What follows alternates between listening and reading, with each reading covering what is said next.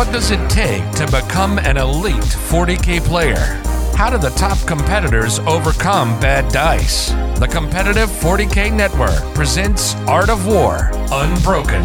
Insight into the game plans of the top players on the planet with your hosts, Blake Law and the Art of War coaches.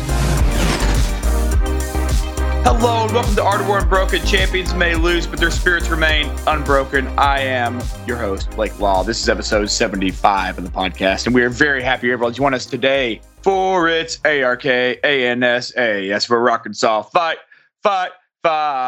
We're going back to Arkansas, people. We're bringing another Arkansan on the show. We're talking about the Kansas City GW Open.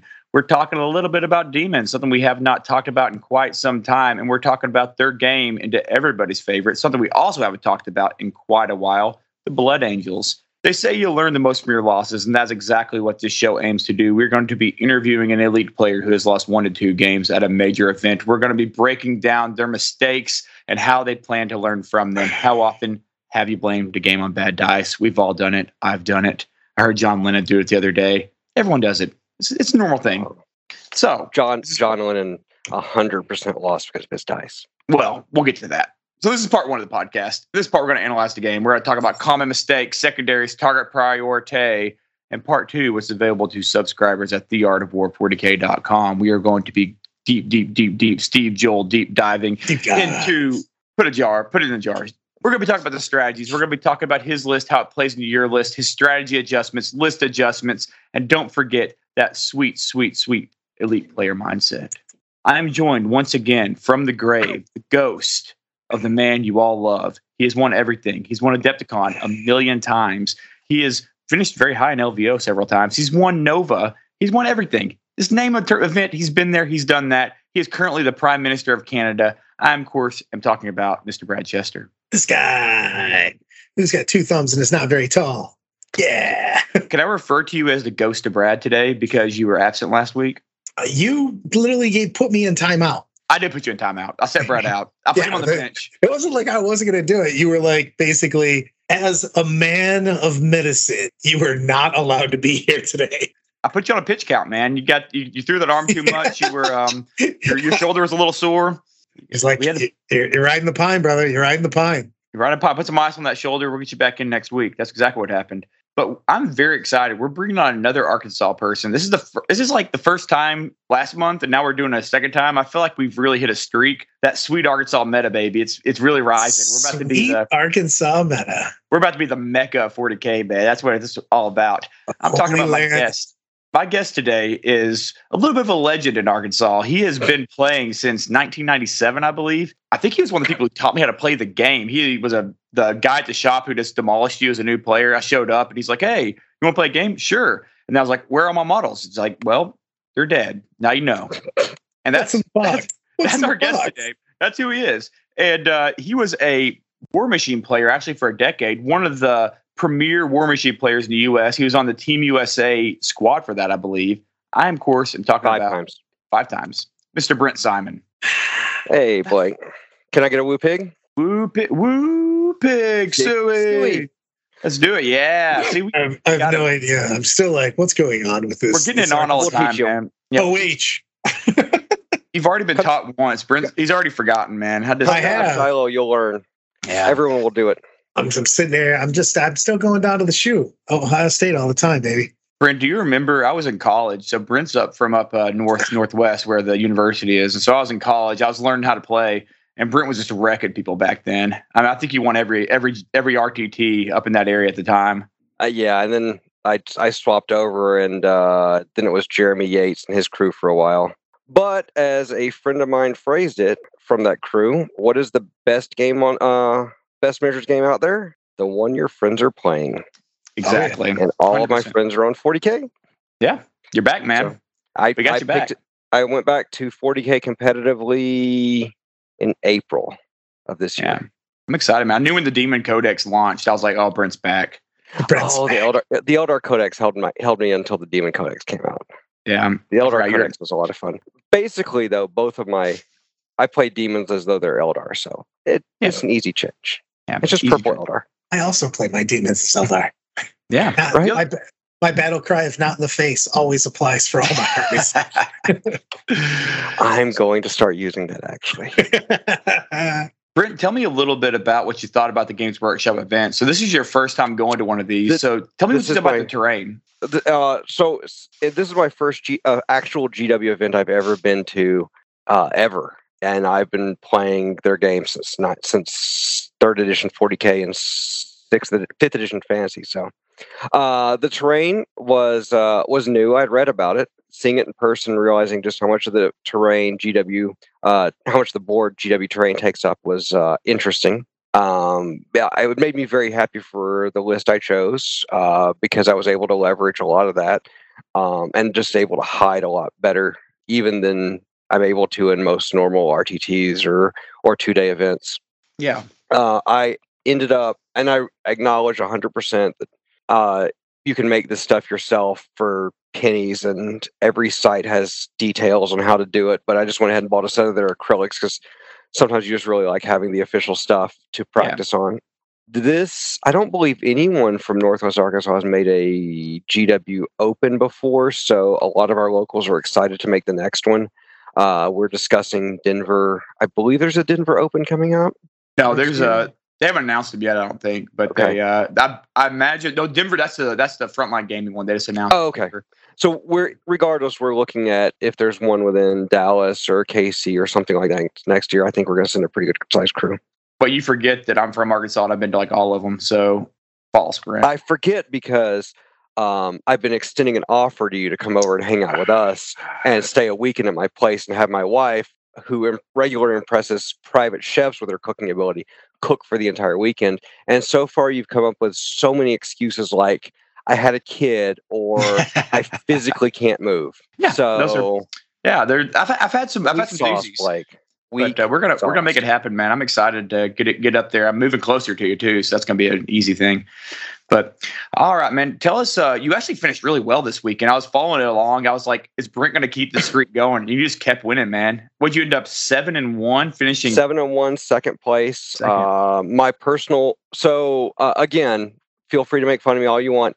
I legitimately thought when they said cut for Sunday, I come from a. So I originally picked up competitive gaming with Magic the Gathering, so I just assumed if you didn't make the cut, you didn't play. So I'm like, well, if I go brackets all day long, baby. If I go like 4-2, that'll be what I expect. 5-1, I'll be ecstatic. And Blake said if I went X and 2, he would 100% get me on a show. Yeah. And then I kept lucking out with matchups or with my opponent's phenomenally bad dice or what have you. And I ended up losing to Zach in the semifinals, and he ended up winning the whole thing. That being said, I'm not super optimistic about my odds in the Manny's list in the finals either. So I think 7-1 was 100% as good as I could have done, and I am over the moon with how I did. I'm going to say that you undersold who you beat, though, because in that path, you didn't just beat no one. You beat John Lennon and you beat Dan Salmons, both who are top, I think, 20 ITC players, probably top 10. I don't know. I have to look, but that's a pretty rough road. Let me take a moment here to sidetrack. I showed up for the game with John. John's dice beat. That is what the show is about, is disproving all of that. Did John tell you that? How it went? John's actual quote, we use it all the time because Lennon's quote is, "You can bitch about dice for 24 hours, then you got to figure out why you actually lost." Yep. 100%. John got 2 casts off on his turn 2 psychic phase and did 0 mortal wounds in his turn 3 psychic phase. Either of them would be the worst psychic phase I've ever seen in my life.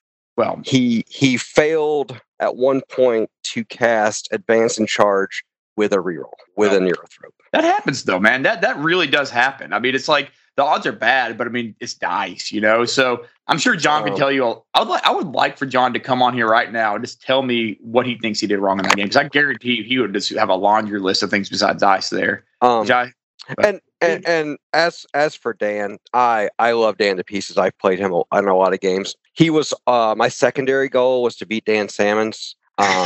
because I've beaten him a lot at War Machine. I like the guy. We are basically the same person. We troll hard and we play lists that are just absolute bullshit and make no pretense about it. But I started off my game with Dan by pointing out that I am the current ITC or a current Lord Marshal Conference points leader, and he won it by a lot last year. And he's like, "Well, I won last year." I was like, "Yeah, but that was last year, Dan. This is this year." Yeah. So, and you beat him. So now you can hold that over him. You can hold that over him as well. Dan and I troll each other. We've also been on the same team together. The entire team was based around trolling other people. So I like him a lot. That's a very Brent thing. That is a very Brent. If you could summarize him in a word, it's trolling is a good word for it. Brent, tell me a little bit about your list, though. Let's talk about what you brought to the KC Open here. So general list building philosophy is find something that's undercosted and keep clicking the add button until you can't click the button anymore.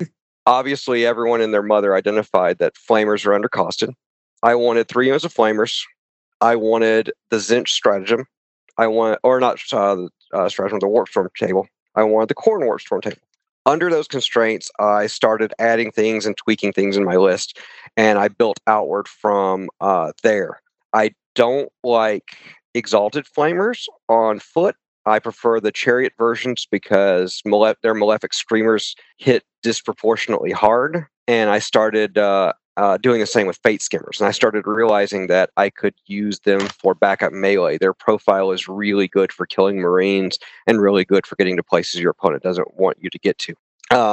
Originally, it was Karanak, 3 Bloodletters, and a Skull Cannon for the Khorne side, as well as Be'lakor in a Supreme Command, and then double Fateskimmer, triple Max Flamer, double Burning Chariot. I went back and forth on the Fateskimmer spells, but I've settled on one having Gateway, one having +1 to wound, and both having Bolt of Change. I was bouncing back and forth whether both had Gateway or both had Bolt, but the ability to snipe with Bolt, I think, is very, very valuable. Then the Balanced Slate came out, and while it didn't do a whole lot to rein in Nids or Clowns or any of the things it was supposed to do, it did take away my ability to unlock everything with Be'lakor. And so any consideration for Nurglings went straight out the window. I consider double Greater Demon builds right now, or triple, to be kind of weak, because if you play into a Guard or a Knight player, you're just going to remove a model off the table. And I've watched this. I've watched a Guard player with a couple of Punisher Cannons and some Demolisher Cannons look at Peyton, one of our other locals who was playing Demons, who's actually fairly solid at it, and just go, well, if I win the die roll to go first, you can't hide. I guess I'll just remove something. And there's nothing you can do about it. You backboard him. That's what Mark H beat me at Chicago, and he literally just backboarded everything. And then at the end, at turn 3, he's like, here's Be'lakor, here's everything teleporting on top of Be'lakor. And you're like, well, that's overload. That's pretty good. The issue is, I'm not even certain you can backboard it after turn 1. Yeah, you just end up, you just get calculated targeting. I mean, especially with the Knights, you just go, well, Be'lakor has 20 wounds. Well, here's 20 more. It's because I flipped 2 wound dice to 6s. So I wanted Be'lakor. So Be'lakor is not there for personal damage output. Be'lakor does 3 things for me. Turn 1, he teleports a chapter, and I take his Warlord trait, and I'm very much on the fence on it. It's not a good Warlord trait, but I would spend a CP to give full rerolls to hit for a unit of Bloodletters once, and that's all I'm doing. So turn 1, I teleport Bloodletters into you. For the rest of the game, he absorbs shooting. He goes and kills Guilliman, Fall, whatever combat character has an invuln. Those are his 3 jobs. I did get to use Sweep for maybe the second time in my life this weekend against an AdMac player. I had to actually look up the rules to see if he had a damage 1 or damage 2 sweep, because I had no idea. and the AdMac player had Lucius, of course. So I'm just like, I don't know if you get your buff. Let me check. So realistically, though, Be'lakor is there to soak bullets. I had a very nice Craft World Eldar player, game 1, who killed Be'lakor on top of 5, putting almost every shot into him, and I had passed 4 out of 21 saves. Somewhere in there, I had healed Be'lakor. So I had failed 17, and Be'lakor still died on turn 5. His job is literally just to soak bullets. I've had you had Howard Watts on earlier, right? I had Ward with fairly statistically average dice do 11 wounds to Be'lakor turn 1. Jeez, that's a shitty list too. And turn 2, I also almost killed his Seal of Oath guy. Turn 1B, that was a fun moment. Yeah. It still took him 3 turns to kill Be'lakor. Yeah, Be'lakor's a beast, man, for sure. He's a tough enough to crack. But the thing is, everyone focuses on him, and that means they don't kill Flamers.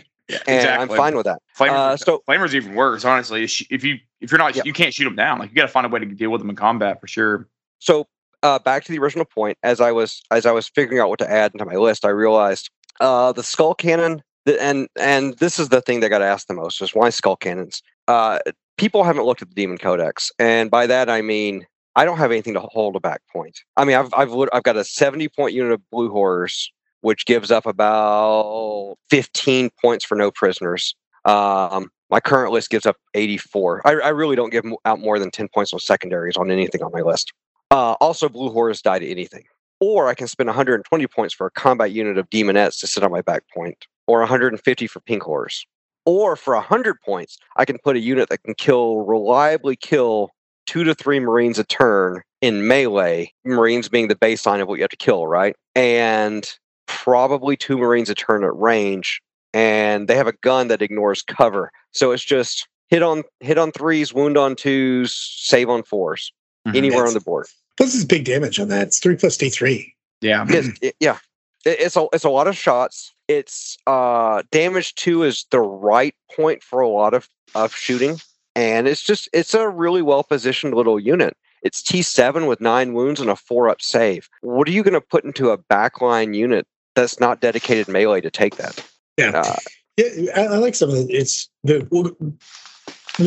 Let me walk you through the I can't even talk apparently today. I just got let me summarize what Brad's trying to say. My brain just shut down. We're gonna circle back around to this, okay? And the Braddening, because this is we're dangerously flirting Braddening right now. We're towing the line. I'm a little uncomfortable, honestly. It's a little bit too after hours. So we're gonna circle back around to that. And Brad, why don't you go ahead and read us Zach's Blood Angel list? So I'm on it. Yeah, on it. We've got Commander Dante Lamartes, an Incursor squad, 2 Death Companies with Thunderhammers. Then we go into Sanguinary Priest, the 3rd unit of Death Company, making it so it's so easy to get those 2 secondaries for Blood Angels. What makes them head and shoulders above so many of the other Power Armor Marines? Sanguinary Ancient with the Go Fast banner. 3 units of Sanguinary Guard. 7, I think it's 7 apiece, yes. 7 apiece. A Fast Attack Assault Squad. An Eliminator Squad. And 1 Whirlwind for Shenanigans. The Shenanigan Whirlwind. You gotta love it. Gotta love seeing that. Very good Shenanigan Whirlwind. What does the Lamartes do? I've thought about him at one point, but why is he in this list? Rerolls for Death Company. It's rerolls for Death Company, and he's basically the cap. So you get the 15 for the secondary. Oh, because he usually going to get 4. You're going to get 4 apiece for each time because you get 3 points for killing something with Death Company. Get 1 point for Death Company dying. You can get more if you get multiple kills. Typically, you're just going to get 4, basically 4 for each squad. And then Lamartes is also Death Company, so he can just get you those last points to get that 15 for that secondary. Between that and Relentless Assault, Blood Angels have a very solid secondary game. Man, that feels so fun, man. I look at this list and I was like, this is good, and it just looks like it's a blast to play. Well, it's crazy sometimes because like you feel like you're killing a lot of stuff, but like they just keep, because Relentless Assault, all you have to do is toe touch in your opponent's deployment, and it scores. So you can get 15 on that and Forlorn, and then all of a sudden you're just kind of sitting there going, "Hey man, did you just score 30?" And your 2 secondaries there. What just happened? You have the Assault Marines there too, so they're just out there to derp around and be like, "Hey, I'm towing your back line. I'm just over here. Don't mind me." Raising a banner, doing stuff. Yeah, like that. Those guys are action monkeys. Solid. Brent, what mission did y'all play on? Oh, hang on a sec.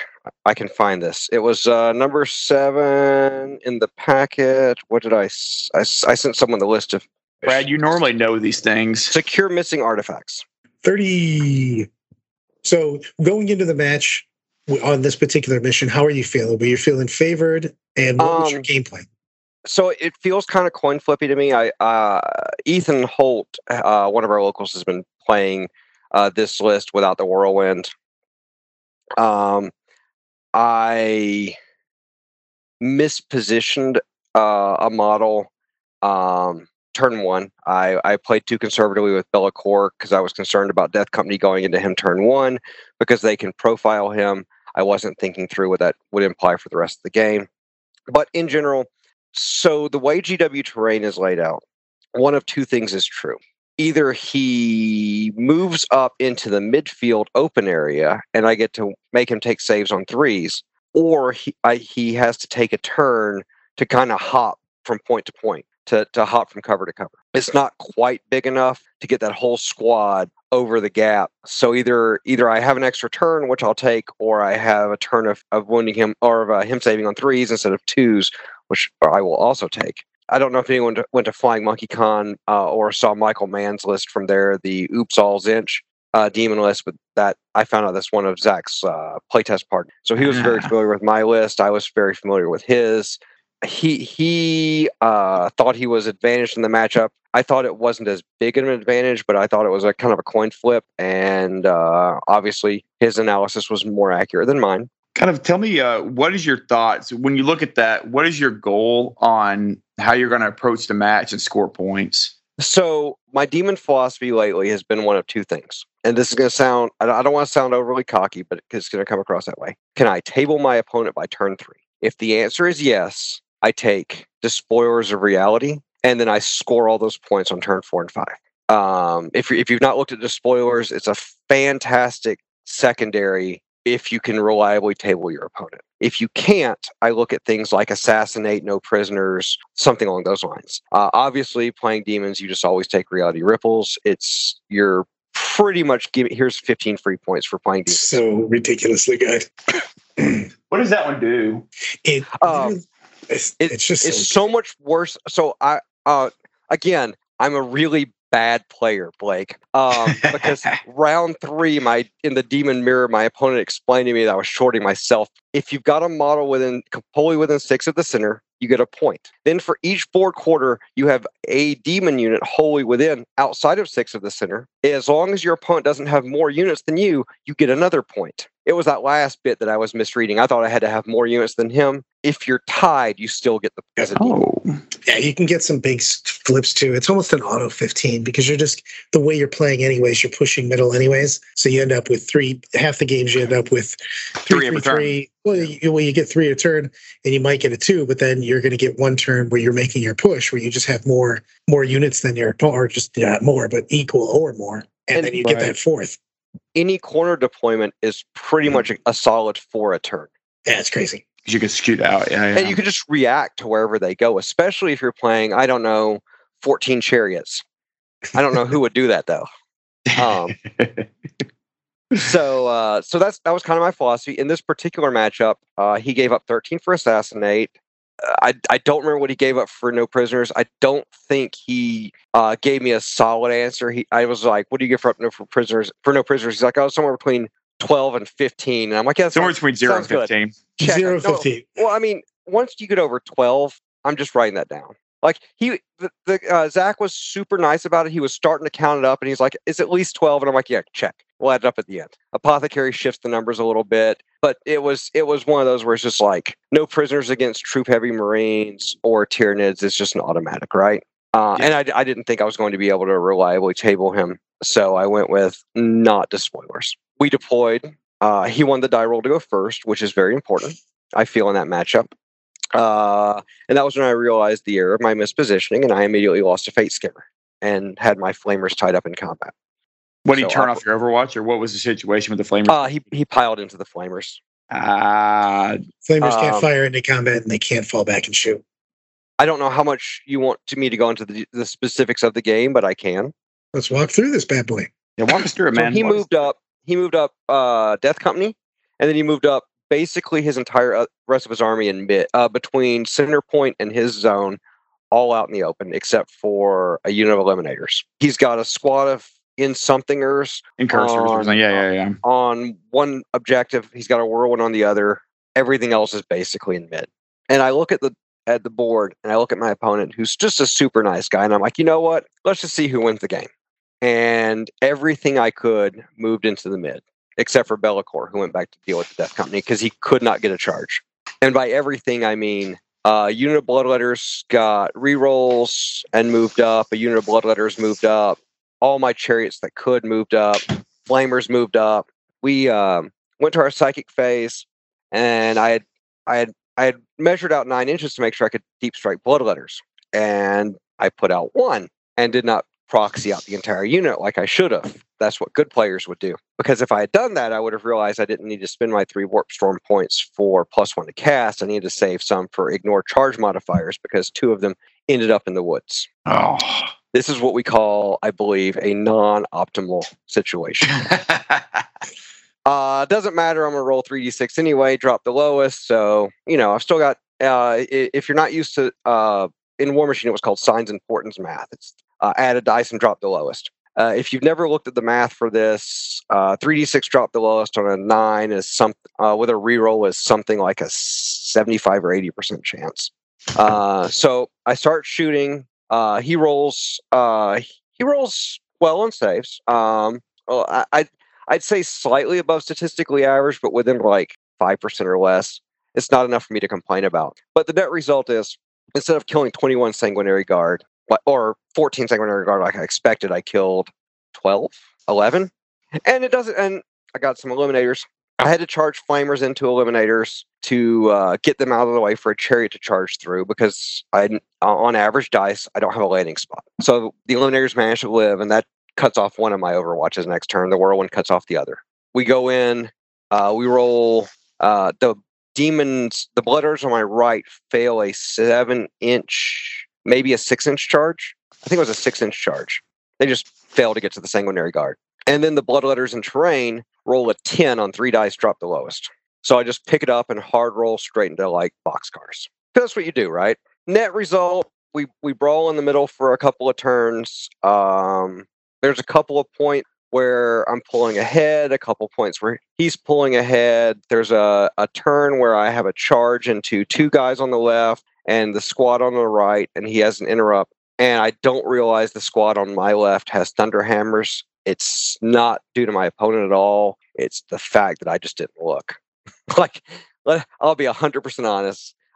So it turns out when you interrupt into a skull cannon with 8 3s and 2s, and the skull cannon has 3 wounds left, only 1 has to get through. Yeah, it's toast. At that point, after that turn, I looked at the board.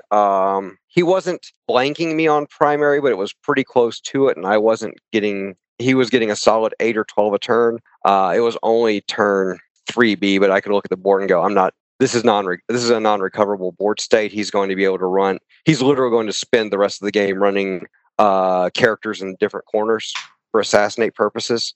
And I said, man, you played a better game.